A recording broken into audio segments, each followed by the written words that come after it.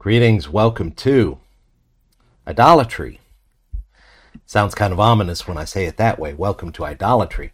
But welcome to our study of Isaiah. As we're going through the book of Isaiah, we're taking now topically many of the things that Isaiah speaks about. And we're not only studying the book of Isaiah and what its content is, but we are equipping ourselves to understand this book as we read it again and again. So hopefully we'll set ourselves up for a future of enjoying the book and rightly applying it to our lives and seeing its relevance even today. We're going to see that very strongly today as we talk about idolatry. And idolatry, of course, is a huge subject.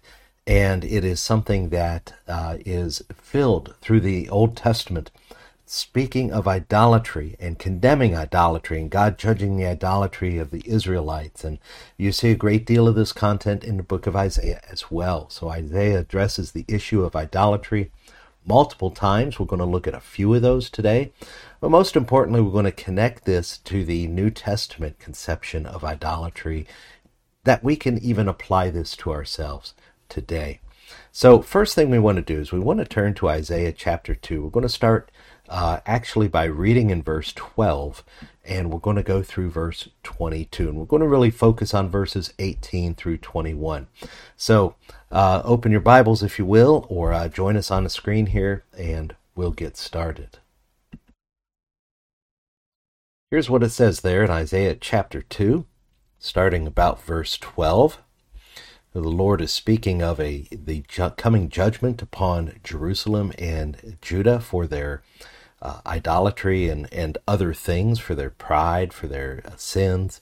And here's what he says. He says, "For the Lord of hosts has a day against all that is proud and lofty, against all that is lifted up, and it shall be brought low, against all the cedars of Lebanon, lofty and lifted up, and against all the oaks of Bashan, against all the lofty mountains, and against all the uplifted hills, against every high tower, against every fortified wall, against all the ships of Tarshish, and against all the beautiful craft.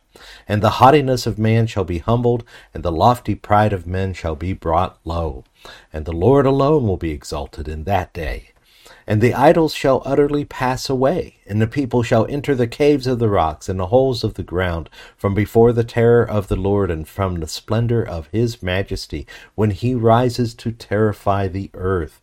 In that day mankind will cast away their idols of silver and their idols of gold, which they made for themselves to worship, to the moles and to the bats, to enter the caverns of the rocks and the clefts of the cliffs, from before the terror of the Lord and from the splendor of his majesty, when he rises to terrify the earth." Well, I think at this point it's appropriate we pause for a word of prayer. We may understand these scriptures today. Father God, we praise you and we thank you for bringing us together in this way and in this format to explore your word together. I pray that it will be a blessing to us, that we will understand you more, that we will know you more. Indeed, we pray for your Spirit to draw us closer to you and give us understanding, for these things are spiritually discerned. And I pray, Lord, that you will make yourself known and give us wisdom in handling your word rightly today. We thank you in Jesus' name. Amen. Well, here we have the Word of God, and the Word of God is definitely amazing and wonderful in this passage of Scripture. And in this passage of Scripture, we see a great many opportunity for us to enjoy and understand the Word of God.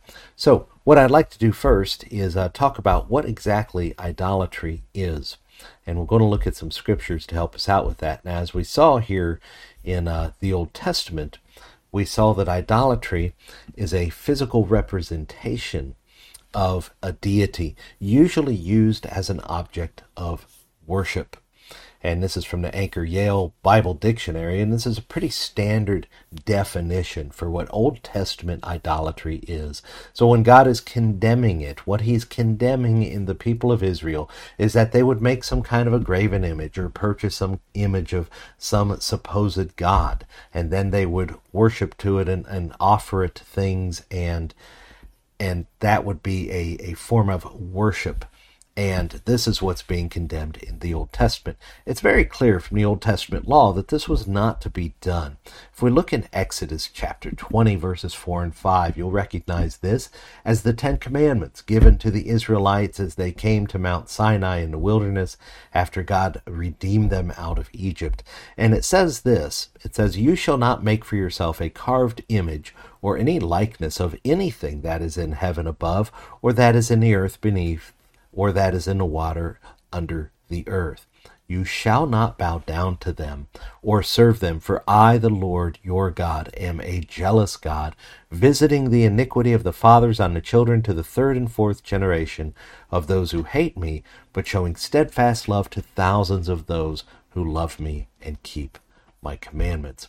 And so here you see this commandment comes with this great warning, in addition to a great encouragement. And so this is very important to God. And notice he said anything in heaven or in the earth beneath. And that would include himself. We're not to make any kind of an image of God himself. Now, some people use images in various ways. That's a topic for another day. When we're talking about pictures of Christ and illustrating the Gospels and things like that, that could be another issue. But today what we want to talk about is we want to talk about idolatry, which is plainly trying to represent God by an idol or representing some other false god. And so this includes God himself. Look in Exodus chapter 32, and what you'll find is the Israelites immediately struggle with this issue. As Moses is up on the mountain for many days, we're like, hey, we don't know what happened to Moses. He's been gone a while. He's up on a mountain talking to God. And what do? They make a golden image of a calf, which was something that had been worshipped in Egypt. And Moses introduces the thing. He takes the gold from the people, and he fashions it with a graving tool, makes a golden calf. And they said this, "These are your gods, O Israel, who brought you up out of the land of Egypt."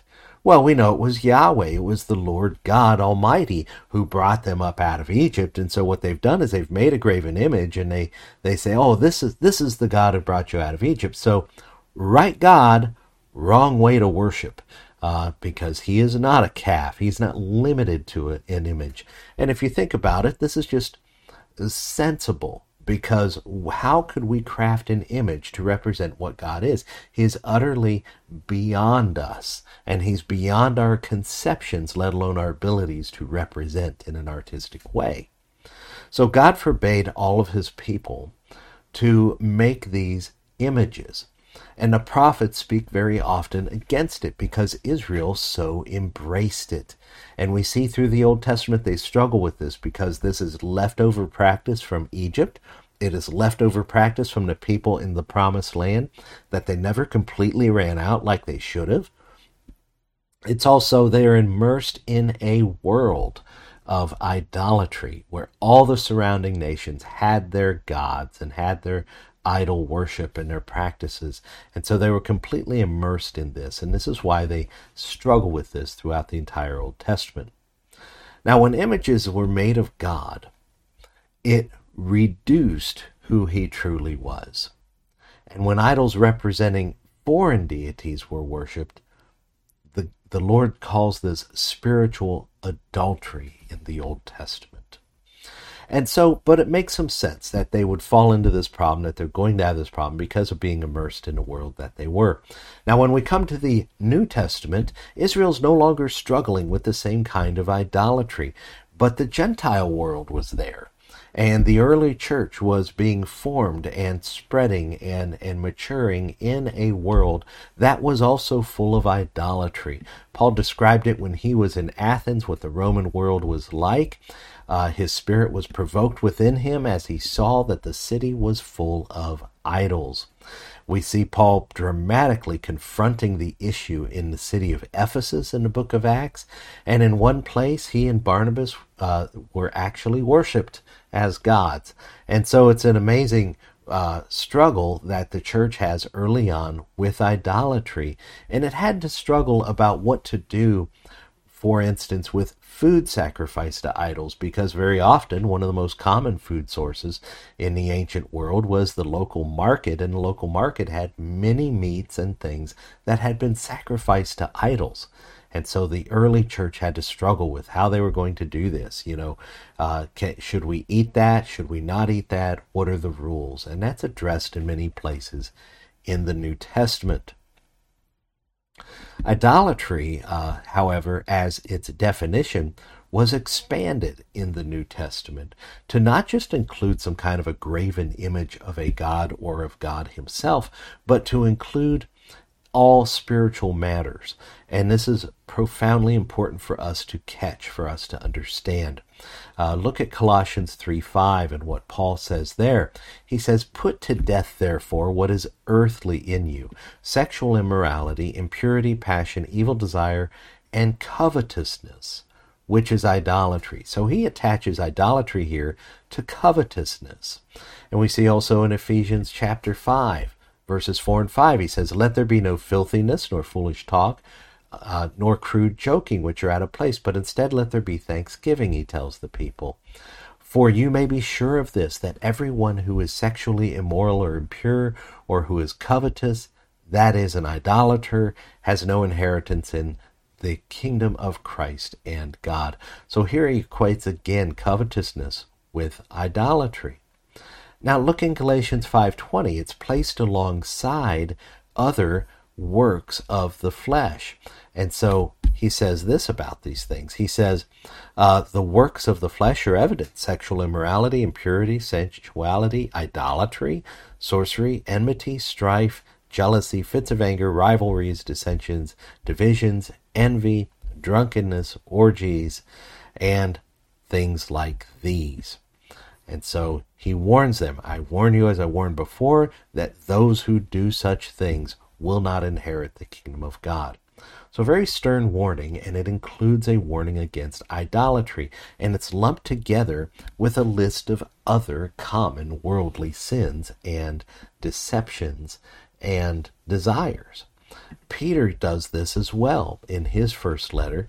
He says, "The time that is past suffices for doing what the Gentiles want to do, living in sensuality, passions, drunkenness, orgies, drinking parties, and lawless idolatry." So for this reason, what New Testament scholars often do, and New Testament believers do, is expand the definition of what idolatry is to include anything that has the same effect as Old Testament idolatry would have upon a believer and his faith. Let's look at it this way. In the New Testament, we could define it like this. I'm going to move a couple things around here for your benefit. Okay.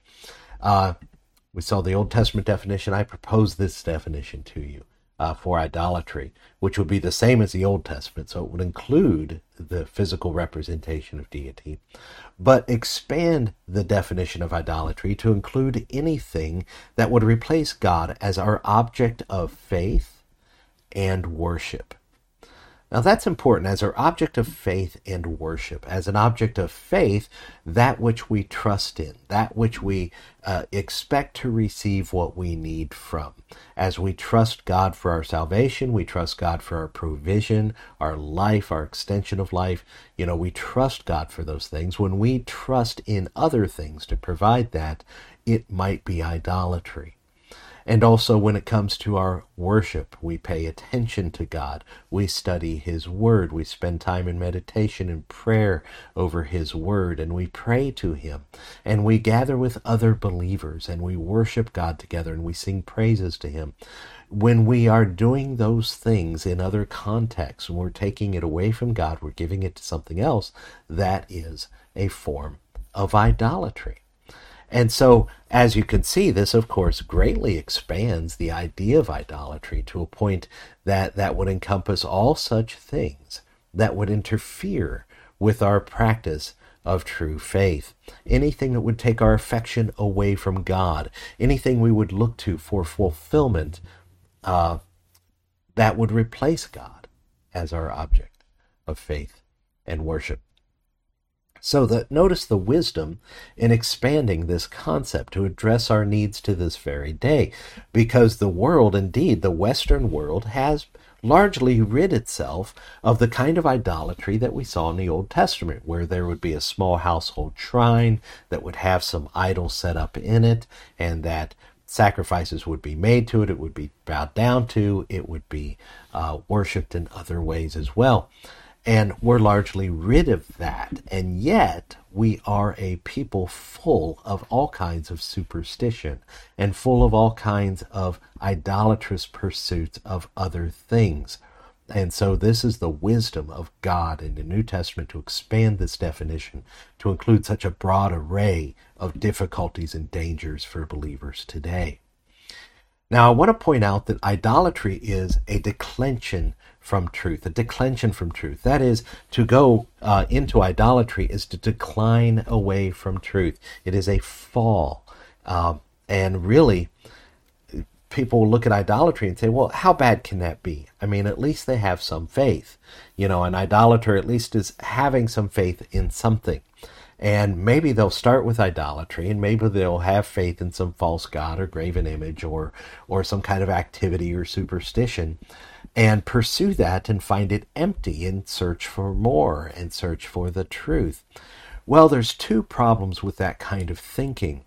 Number one is this: no one starts with idolatry. As we'll see from Romans chapter 1, God has shown us all readily the truth, and we have turned from it.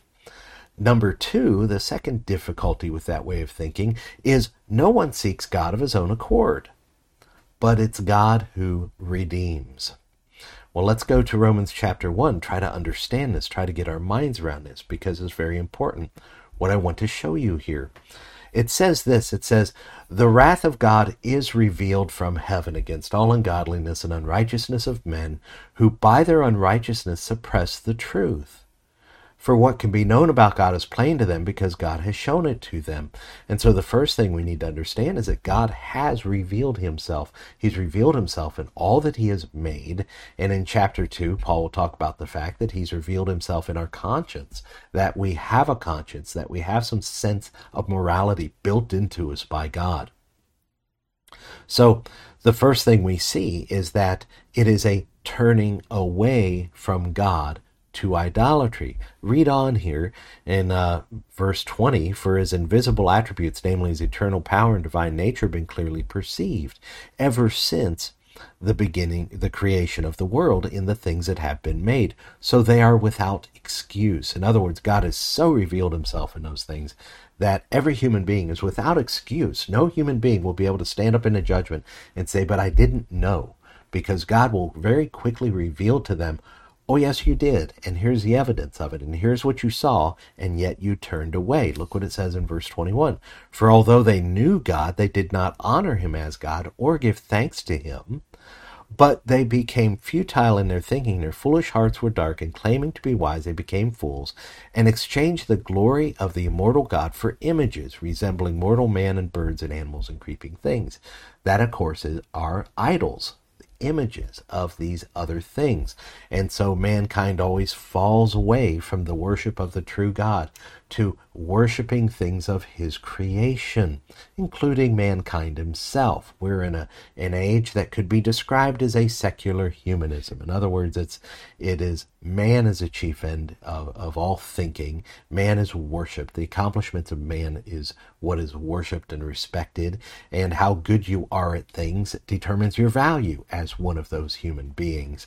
And it's all done without reference to eternity. That's the word secular. It's done without reference to any kind of a transcendent God or anything like that.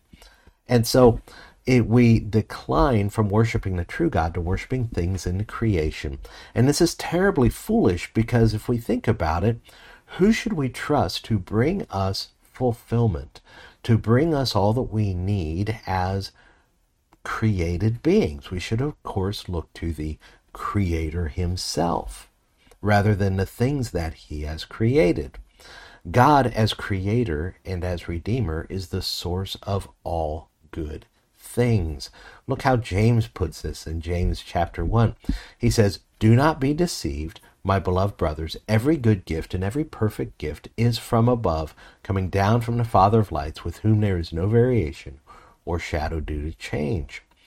So to put idolatry alongside God is an insult beyond measure, because all good things come from him. So whatever the thing is that we are worshiping is actually something that's been given by him. So he is the one that deserves the worship, not the inanimate object, not the people, not the other creatures that he has made. Indeed, he is the one worthy of worship, and to lay something else alongside him and to give it the same respect, the same worship as we should give to God, is an insult beyond measure. And so this is a fall from truth. Idolatry is a declension from the truth, not a building up to it. It's not a partial truth, but it's entirely false and always less than what the truth is. There's a great danger, therefore, in that idolatry then deceives. Idolatry deceives. Not that idols have any power of themselves, but the man-made idea of them is a tool of Satan to deceive. Let's take a look at a couple things here. In 1 Corinthians 6:9, Paul says this, "Do you not know that the unrighteous will not inherit the kingdom of God? Do not be deceived. Neither the sexually immoral, nor idolaters, nor adulterers, nor men who practice homosexuality, nor thieves, nor the greedy, nor drunkards, nor revilers, nor swindlers will inherit the kingdom of God, and such were some of you." So that's the good news, is that this can be in the past tense for you, any of the things in that list, by the power of God. Such were some of you. He's speaking to the church, but he's saying alongside that, and in these things, idolaters are not able to inherit the kingdom. And so this is an important truth that we've already seen in Ephesians chapter 5. We see this in Revelation chapter 12, as the world is being deceived through idols by the evil one in the last days. We see this is all finished. The great dragon was thrown down, that ancient serpent who was called the devil and Satan, and deceiver of the whole world. He was thrown down to earth, and his angels were thrown down with him. He is put down, and all that he has deceived and all that he has done and all that he has led people into has been taken down. Those who partake in idolatry, therefore, suppress the truth. This is the deception, and notice it is the name of Satan here. He is called the deceiver of the whole world. And this is an important idea, because idolatry deceives, and he deceived through idolatry when you read the book of Revelation, particularly chapter 13. And those who partake with the devil in his deceptions suppress the truth. Notice what it said here. His invisible attributes, all these things, ever since the creation of the world. Look in verse 18 here. Wrath of God is being revealed from heaven against all ungodliness and unrighteousness of men who do what? By their unrighteousness suppress the truth. The truth is held down by those who have declined away from God into idolatry.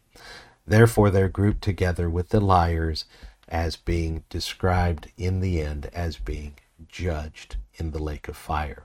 The second death, as it's called.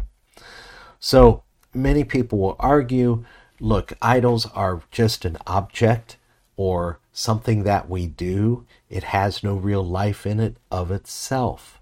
And this is true. That is the testimony of the Old Testament. As you read the book of Isaiah and you read other places in the prophets in particular, God ridicules idols, saying, look, this is just the work of the hands of man. How can you bow down to it? This is something you made. You took a piece of wood and you fashioned it into an idol, and the other part you took and you burned and you cooked your food on it. And what's the difference between the two? And so much is made in the Old Testament of denouncing these things as being nothing. However, we know that they can be a source of spiritual deception. Paul saw that demonic activity behind idols. And even though they're nothing, as he says in 1 Corinthians chapter 8, in 1 Corinthians he has a lot to say about idols. He says, as to the eating of food offered to idols, we know that an idol has no real existence and that there is no God but one. So he says, well, on the one hand, we know that these idols really aren't anything. They aren't anything real. But look what he says later on as he develops his argument some.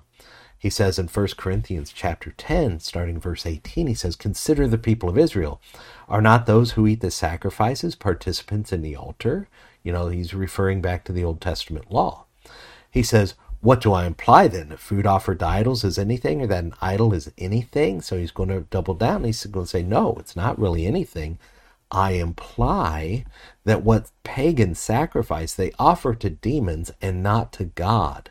I do not want you to be participants with demons. You cannot drink the cup of the Lord and the cup of demons. You cannot partake of the table of the Lord and the table of demons. Shall we provoke the Lord to jealousy? Are we stronger than he? And so he does suggest that this idolatrous worship is really giving something over to demons. It's really a demonic deception that we're seeing here. And it opens the door to so much deception. So no doubt by this point you see the danger of idolatry. And the important thing to understand in this is that idolatry is alive and well today. And we look through the Old Testament, and that should concern us, because we look through the Old Testament, we see the cost of idolatry, that Israel's disobedience in this matter of idolatry brought the wrath of God upon them. Thousands upon thousands of lives were lost. Many people were deceived and missed out on the promises of God. And the people of Israel were eventually taken, according to the terms of their covenant with God, taken into exile as a result of their great idolatry. And so this is an important fact, that idolatry is destructive, but it's also alive and well today. I want to show you a couple things. You know, as we looked at Colossians 3:5, which we already looked at, you notice this is listed, idolatry is listed along with these other things that represent fleshly or sinful desires. The same thing in 1 Peter chapter 4, verse 3, where it's associated with lawlessness. And we have to ask the question, why do people sin? Let's go back to the basics. Why do people sin? Well, James would tell us people sin when they are led astray by their own desires.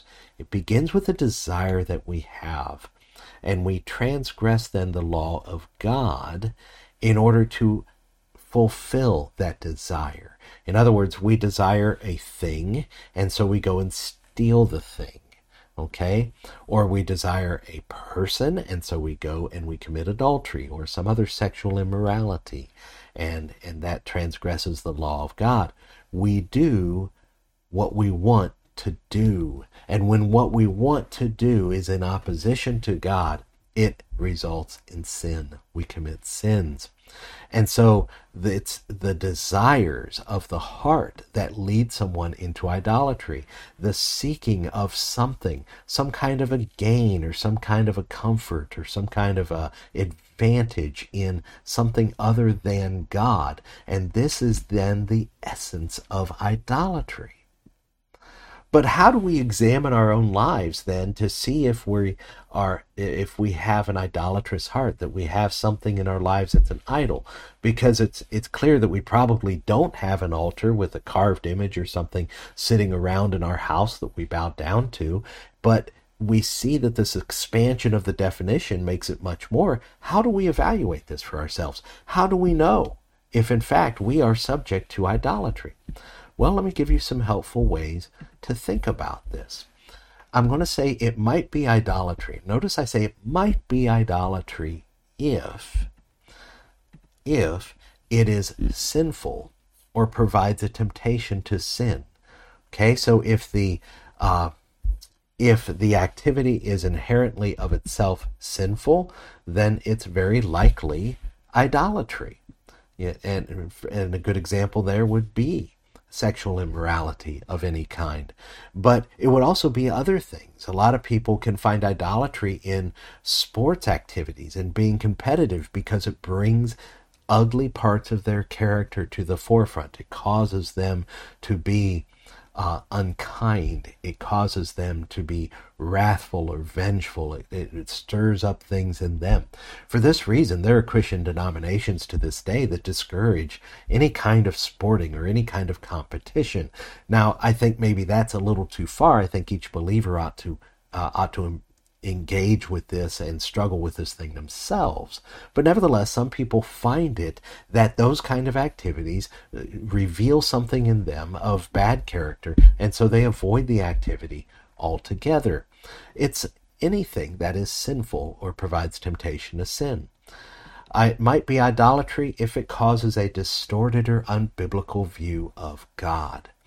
Now here's where we get into some very important things. Many people have erroneous beliefs about the nature of angels and their interaction with human beings. Many people have false beliefs about the dead and believe that the dead speak to them and that people speak to them from the dead. And I believe in those instances there's something speaking, but it's probably not your dead loved one. It is probably a spiritual entity. It's perfectly capable of knowing something only they would know and relating it to you. And so many of these things are deceptions of spiritual entities and things like that, or they're just creations of our imaginations. Nevertheless, they create a distorted view of God, that God somehow lets people slip through the cracks, that God somehow is using angels to speak to us when we've been told they might. But if they bring a gospel other than what we read in the New Testament, they are to be accursed, and they're not to be listened to. And so anything that causes a distorted or unbiblical view of God is a form of idolatry. Anything that takes time, money, and attention away from God. In other words, if we're spending an inordinate amount of time in some kind of an activity and we're neglecting our spiritual walk and our service to our local church and our relationship with God in order to do it, it might be idolatry, and we need to prayerfully work through the place that has in our lives. I've seen many people come and go in Christianity who get carried away with the cares of this world, and they are described by Jesus in a parable of the soils, which suggests that the cares of this life and the interest in the things of this world has taken them away from their faith, but they were never really in it. They were never really the good soil. And so if we have something in our lives that is taking the place of God, that is pushing it out, that is relegating our worship of God and our practice of our faith to the sidelines, well, then we need to really examine that, because we may not be in the faith. By not prioritizing Him, we're suggesting perhaps there's not a love of Him there that's present, and that ought to be dealt with as potential idolatry. It's very important we get those things right. Also, if whatever the activity or idol is becomes a source of trust or hope or joy beyond that which comes from God, then it might be idolatry. So it might be idolatry if we're putting our trust and our faith in it. Okay, a lot of people do investing, they play the stock market, things like that. We are to be wise stewards. We should plan for the future because we don't know when the Lord will return, and we should conduct our affairs in such a way that we're not burdensome to others.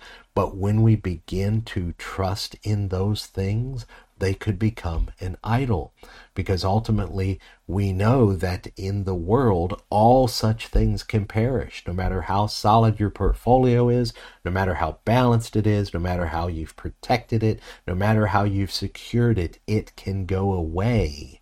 And then who will you trust to provide your needs? Hopefully the Lord God, the God of Israel, Jesus Christ, who came in the flesh, is hopefully the true thing that we all trust in.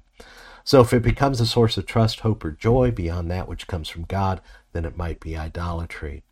Now, I've got a list here of some common modern idols, and I want to issue a disclaimer.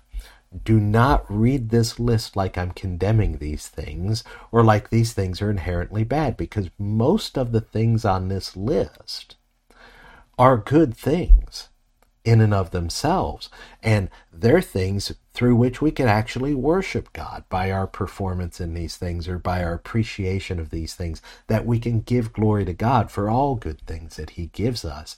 And so most of these things are not of themselves inherently sinful, but they can be idols in the Christian life.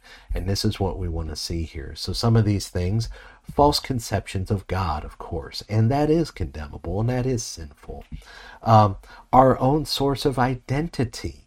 In recent years, as there has been such a spark, such a revival of racial strife and concerns of social justice and things like that, many people put their identity ahead of their faith. And we have to remember, we are very first citizens of the kingdom of heaven, if indeed we are in Christ. And then secondarily, whatever other kind of description we want to give ourselves, whether it's by the color of our skin or our national origin or our previous walk of life or our nationality, all those things are secondary to being kingdom citizens. And yet we see in recent years a lot of people getting that confused, putting it above their identity in Christ and identifying themselves first by some other characteristic or attribute. So identity can be an idol. Our careers can be an idol, and I think that one's very obvious, that we can get really obsessed and we can misplace the good things of God. We can neglect our families to the benefits of our careers. We can sacrifice many things for a career, and very often it is our spiritual life. Physical appearance and fitness. We are in an age in which that is coveted. To be fit, to be physically appealing to others is something that people enjoy, and they can find their own fulfillment in that, and that can also be wrapped up in their identity. Entertainment, of course, can be an idol. We have a tendency to look at the screen a lot these days. And as we look at the screen, right, whether it's the one in our hand or the one on the wall or the one on the table, whatever it is, we can get addicted to that. We can spend too much time in that. And we can neglect the things of God. We can be watching reel after reel of senseless videos when we should be reading the Word of God. That's an idol, and it needs to be dealt with. And so some of these things can be very insidious in their nature. We can make an idol, oddly enough, of our family or our children. And I see this as people, their concern for their children leaves them to drag their children off to every single thing they possibly can, to put all their hope and dreams into their children, and neglect their own spiritual lives. And the sad part is then neglect by extrapolation the spiritual life of their children. And so they've got children who are functional, great in the world, have some kind of a great career, are popular among their peers, have every kind of opportunity laid before them, and yet are lost and will perish in eternal flames because they got their priorities wrong. That can be an idol. Sports, of course, can be an idol. And if you have any doubt about that, if you know me, you know that I absolutely love sports and I love to watch them, but I watch very little because my time does not permit it. But when I do, I enjoy them greatly, and I give glory to God because of what's happening there, the abilities that He's given to people, and just the things that they are able to achieve and to do.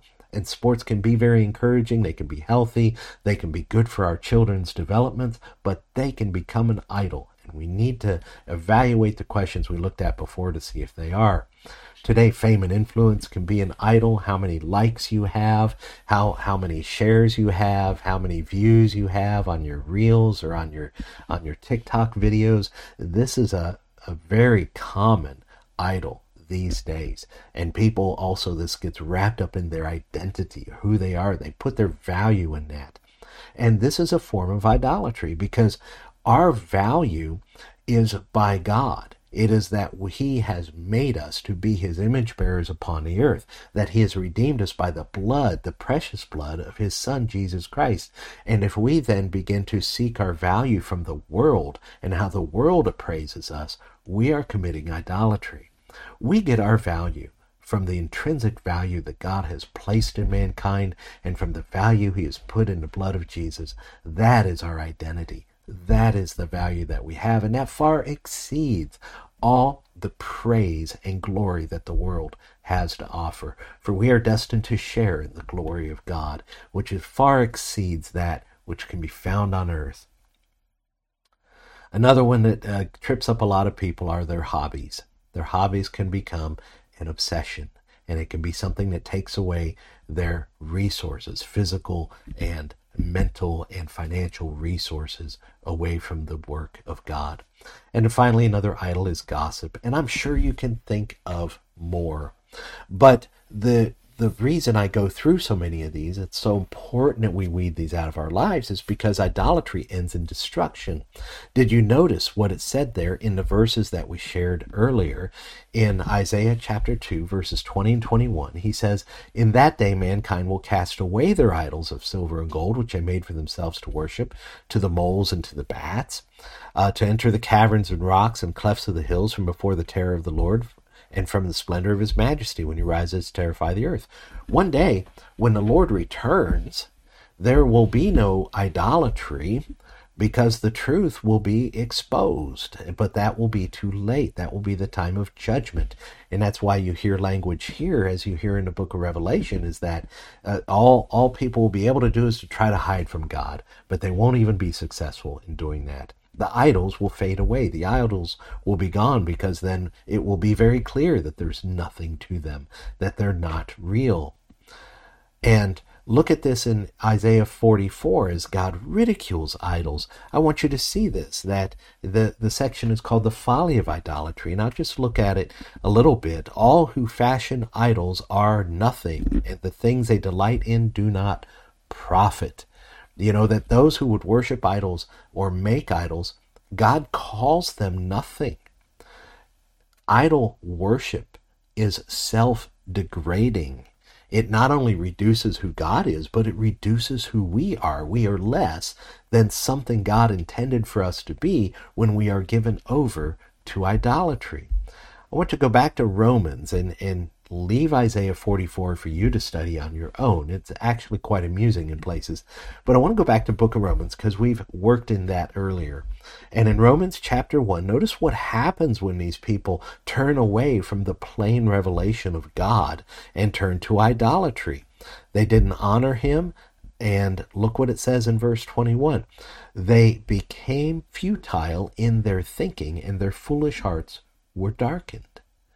So see, now they're less than they were before. Once we turn from God, we become futile in our thinking, our foolish hearts are darkened. And look what God does as judgment to the idolater. In verse 24, as they go further down the road into idolatry, God gives them up in the lusts of their hearts to impurities, to the dishonoring of their bodies among themselves. It has well been said that the worst thing God can do is let someone follow their own desires into destruction. And this is what we see here. He is giving them over to their lust, to their impurities. And the reason for this is a kindness, because sometimes that person finally hits bottom, and that is when the Lord will draw them in. Look at verse 26. "For this reason God gave them over to dishonorable passions." And so God just gives them away. Okay, you want to do that? You go ahead and do that and see where it leads.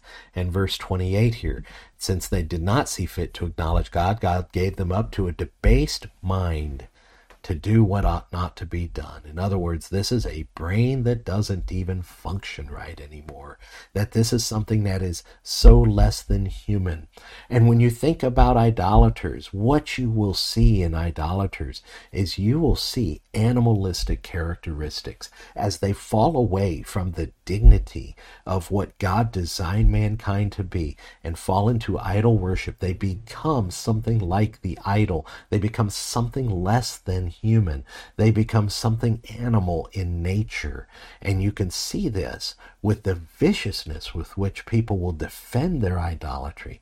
And you can see this with the other sins that begin to crop up when people are engaged in idolatry. It seems it opens the door to everything else, and pretty soon they're violent, and pretty soon they're aggressive in the way that they deal with other people, and they're not thinking straight anymore. It is a terrible thing for people to fall into idolatry because it tears a person down. And it invites the wrath of God, who will ultimately destroy all idolatry. It's what we saw in Isaiah, and it's in multiple places in Isaiah, and you'll find those references in the notes that God will ultimately destroy idolatry. And he tells Israel he'll ultimately judge them for idolatry. That's the whole context to the book. He is going to judge them for many things, one of them being their idolatry, and he is going to rid them of it, but it's going to be through great difficulty and great wrath. But something we ought to be aware of is in Isaiah chapter 19. It says this, and this is an oracle concerning Egypt. So these chapters in the teens here in the book of Isaiah include a lot of messages to other nations or regarding other nations that the Lord has. And here he turns to Egypt and he says, look, the Lord is riding on a swift cloud. So this is language of deity here, and comes to Egypt, and the idols of Egypt will tremble at his presence, and the heart of the Egyptians will melt within them. And I will stir up Egyptians against Egyptians, and they will fight, each against another, each against his neighbor, city against city, kingdom against kingdom, and the spirit of the Egyptians within them will be emptied out, and I will confound their counsel, etc., etc. And so he's bringing condemnation on Egypt. Why? Well, the first thing mentioned is their idolatry, that they were involved in the worship of non-gods. And so he brings them into judgment for these things, and God has not changed how he judges and deals with nations. And so as a nation, Egypt was condemned and judged by God, so many of the others around Israel were judged and condemned by God. So too nations today who partake in too much idolatry, even if it's not the Old Testament variety of setting up some kind of an idol to worship. It can be the humanistic kind. It can be all kinds of other things that God will bring wrath upon that nation for. So this is important for us as citizens of the United States, whatever country you're listening from, for us to hold accountable then our nations to this standard, to have them understand that God is looking at these things, that God judges these things, that they will not be ignored. Even all modern idolatry will be judged. Look at Revelation chapter 21, verse 8, the end of the story, as it were.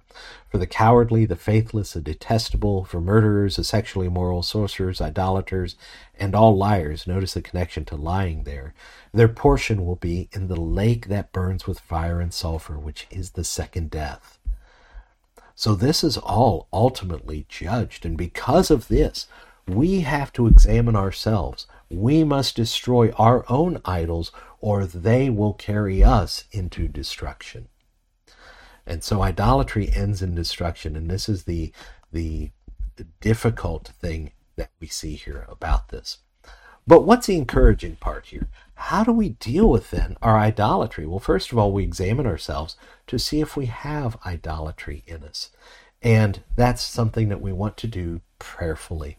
We want to pray for God to reveal idolatry in our lives. And we want to maybe look through that criteria that I shared earlier and pray over the things in our life that seem to take us away from the worship and practice that we should have in Christ. And we want to pray about those things. Secondly would be this: counsel with a Christian brother or sister about the things we suspect might be adultery. And we might think, hey, I'm spending too much time on this thing. This might be an idol of mine. And they might come alongside us and say, you know what? No, that's not a big deal. But maybe you can work it, or they can come along and with us and say, yeah, that is a problem. You need to repent of that. And you're probably going to have to quit that, or at least put it in the right place in your life. And so this is very valuable that we get an objective opinion on this, because we ourselves, we have our own desires. We have our own ways that we want to go. And they don't always agree with God. And so it's important for us to bring in a Christian brother or sister to counsel with us on that. But make sure it's someone mature in their faith, someone hopefully even more mature than yourself, to help you along this way. And then we pray for deliverance from that idolatry. And God is the one who can eliminate that from our life, or at least put it in the right place and put it in perspective. Just because something in your life is an idol, you may not have to give it up 100%. But it will need to find its place, for it cannot stand alongside God. And then you want to seek from the Lord all the benefits sought in our idolatry. That's something we want to do. If we're getting great encouragement from an activity that we're doing that might be idolatrous, let's look for that enjoyment out of God. Let's pray for that enjoyment from God. If we're receiving some kind of a financial benefit from the thing that appears to be an idol, ask God to provide for you another way, because he has promised to provide the needs of his people.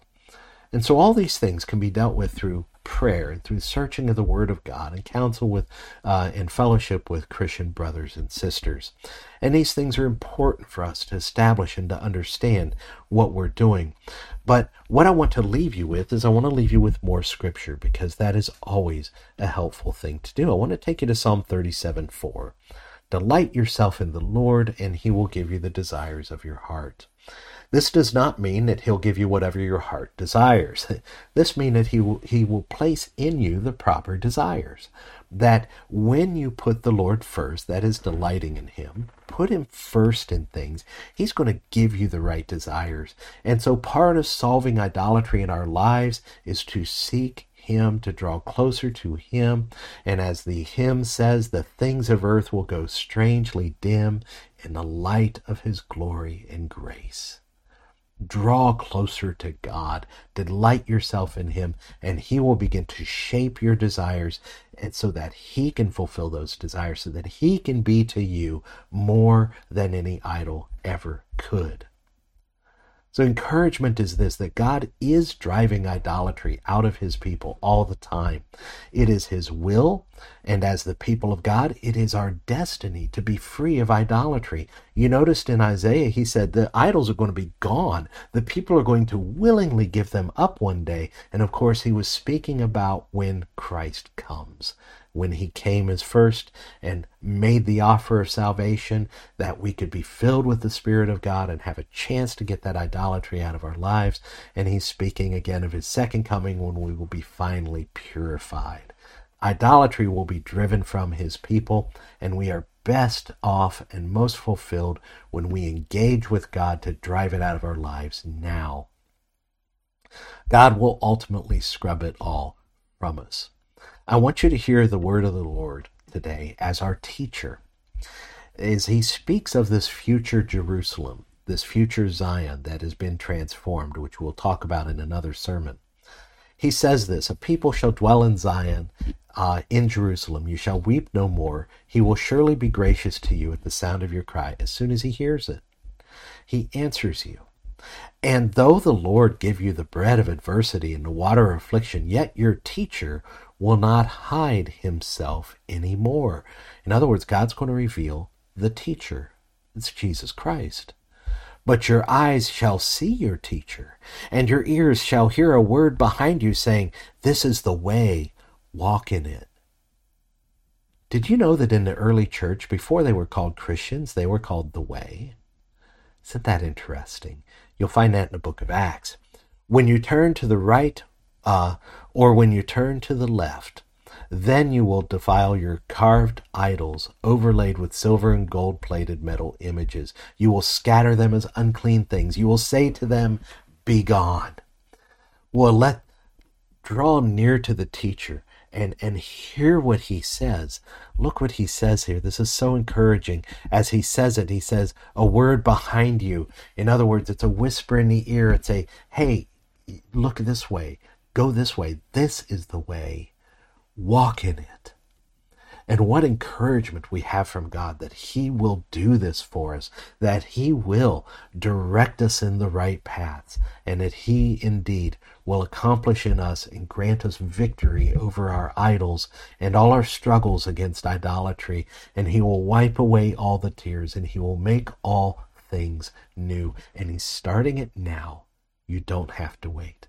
Let's pray. Father God, you have been good and gracious to show us these things. And Lord, I pray that each one of us, Lord, really take these things to heart, really examine ourselves so that you can be uplifted and glorified in us. We thank you, Lord, for all that you've done. We thank you for this great work. We thank you for the Word of God, which purifies us and transforms us. And Lord, I pray that this day will be transforming many of your people for your great glory. We thank you and praise you in Jesus' name. Amen. Well, I thank you for joining me, and I encourage you to contact us at any time if you would like. You can reach us at whitesrunbaptist@gmail.com, and we will answer those emails directly and quickly, and we look forward to any interactions you may have. God bless you.